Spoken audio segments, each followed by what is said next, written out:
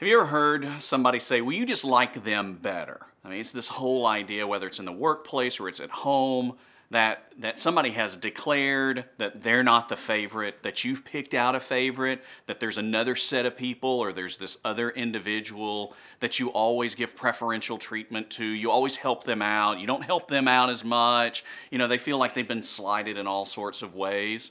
Or maybe you've been in that situation where you feel like the whole group kind of ignored you, and they've picked out another member of the group that they always got the better end of the deal. They always got all of the attention.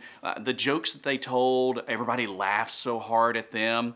Or maybe it was even in your own family, where it felt like your siblings just got a little bit more attention from mom and dad, or in some kind of social setting where you just felt like the outsider. Well, the pursuit of holiness means that the people around us should never have that kind of perspective. They should never feel like they're slighted, like you've played favorites with someone else. And that's because the pursuit of holiness never occurs in a relational vacuum. When James writes his letter to the early Christians of the New Testament church, you've got to remember that he wasn't writing to an individual person, but that he was writing to all of the believers. And just like in our day, in his day, there was the opportunity that people would not take notice of everybody around them. That sometimes people would fall out to the fringes of the group, or there would be someone who would become more popular than others. We need to make sure that as we pursue holiness, that we do it in the context of all of the people that are around us. That we never lose sight that everybody needs grace. And really, if you're going to pursue holiness, which means taking on the ways and the will of God as primary in your life, it means that grace for others is always a priority. One of the things that we have to do is see people like Jesus saw you. Now, we fall into the temptation of categorizing people. We categorize people based on their economics. We look out across our towns and our cities and our communities, and we pick people who are poor or who are wealthy or are middle class. And so we have all of these ways by which we put people into these little financial boxes. We categorize people along ethnic lines. We decide that they're different from us and they have different cultural practices or maybe different nuances in the way that they speak or way that they go about their daily lives. And so we categorize them as different, separate, not like us, sometimes not even equal to us. Or even it could be because of their job. You work downtown, they work in the suburbs. You're blue collar, they're white collar. Somehow we don't have very much in common with one another. Or we go all the way to categorizing people based on the team that they love. Well, that person is a fan of my rival. And so on Saturdays, when it's football season, we really can't talk. We can't text. We can't trade funny posts on Facebook because somebody's going to get offended. And yet, James is really clear that from the silly to the incredibly serious, whenever we look at another person, we need to make sure that we're seeing them as Jesus sees them. Here in James chapter 2, verse 1, he says, "My brothers and sisters, do not show favoritism as you hold on to the faith in our glorious Lord Jesus Christ."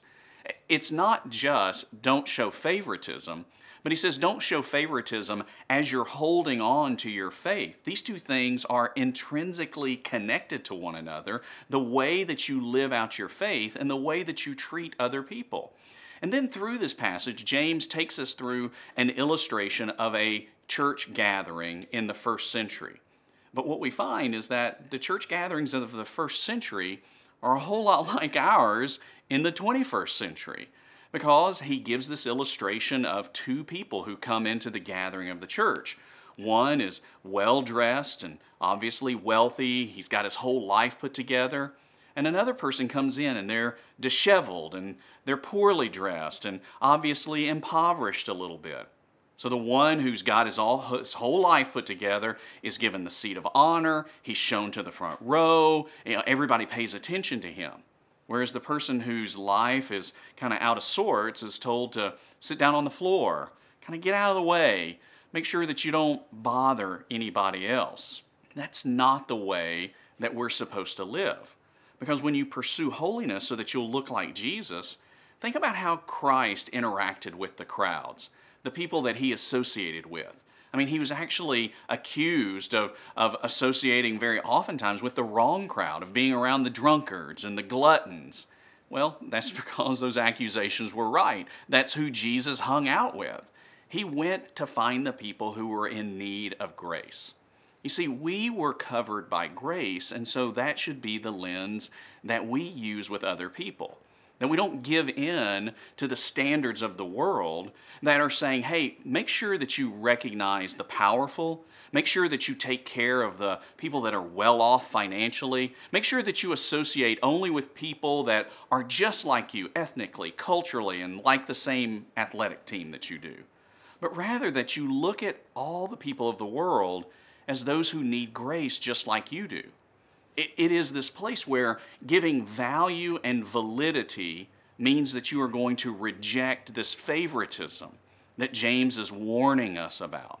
Because favoritism undermines the worth of people who need the grace that Christ so easily offers to us. As you move through James chapter 2, he says in verse 8, "Indeed, if you fulfill the royal law prescribed in the Scripture, love your neighbor as yourself, you are doing well." I mean, think about the power of the description that James gives right here. That this law, coming from the mouth of Jesus, love your neighbor as yourself, is the royal law of Scripture. This is not like a sideline rule. This is not something that is arbitrary or something that is optional. But this is the law that James describes as royal.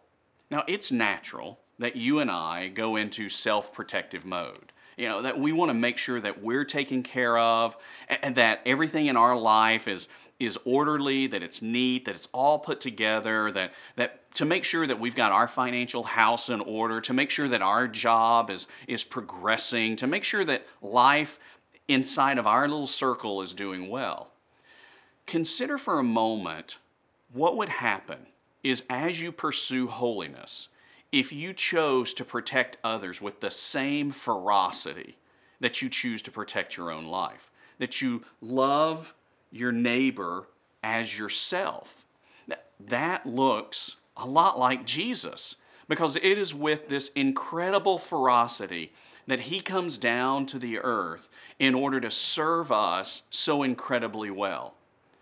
The holiness that we will have in our relationships is not based on the idea that you looked into another person's life and you saw that they were similar to you, or you decided to go find somebody who was very dissimilar to you, and that you somehow just wanted to give them a leg up in life. But rather, holiness in your relationship means that you are driven by the fact that God has placed his image within that other person.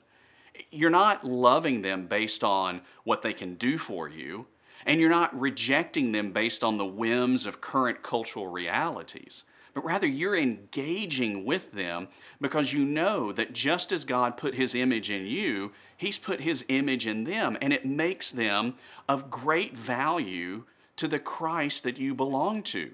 You're pursuing holiness not as a theoretical idea that you want to be a moral, ethical person that everybody can look at as a paragon of virtue, but that instead you want to be the conduit by which God is going to communicate his grace that we have discovered in Christ Jesus. And it's going to be given to people who are his image bearers that are still broken by sin.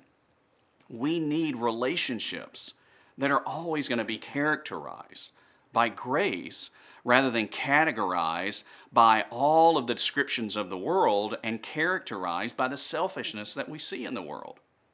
Our current relationships are not temporary issues, but they have eternal consequences. Everybody that you know, whether it's the neighbor down the street that never mows their lawn quite the way that you do, or the person who's the president of the homeowners association that's always policing everybody's shrubbery, Maybe it's the secretary at work that is always counting to see how many copies somebody made on the copier machine, or it's your boss who's very hands-off and very loose with with the work that he does with you. No matter how it is that that person operates with you, you have to see them through the eternal lens of God's work in the world, not that they're interruptions. Not that these are people who are temporary residents into your life, but that these are people that could be eternal neighbors with you in God's kingdom. Again, here in James chapter 2, verses 12 and 13, he says, "Speak and act as those who are to be judged by the law of freedom. For judgment is without mercy to the one who has not shown mercy. Mercy triumphs over judgment." You can choose the way of being noticed and being first and being at the top of the heap, or you can choose the way of holiness, the one way that prioritizes other people, that helps them to encounter and intersect the gospel, the message of Jesus Christ. But you cannot choose both. You cannot choose both being noticed and being a servant. You can't choose both the way of arrogance and the way of holiness, but rather we can lay ourselves aside just as Christ did, and we can choose to love our neighbor as ourselves. Holiness is setting aside your will in favor of God's will that has to work in real time with real people in the world. As I've said before already, there's no place in any of this journey for just a theoretical Christianity, where you talk about it in a small group and say, yeah, those other people are really important, but then you go about your daily life as if you were living in a bubble. You don't live in a relational vacuum, and that is a good thing, because the way of holiness and pursuing it is always best done with friends, both old and new.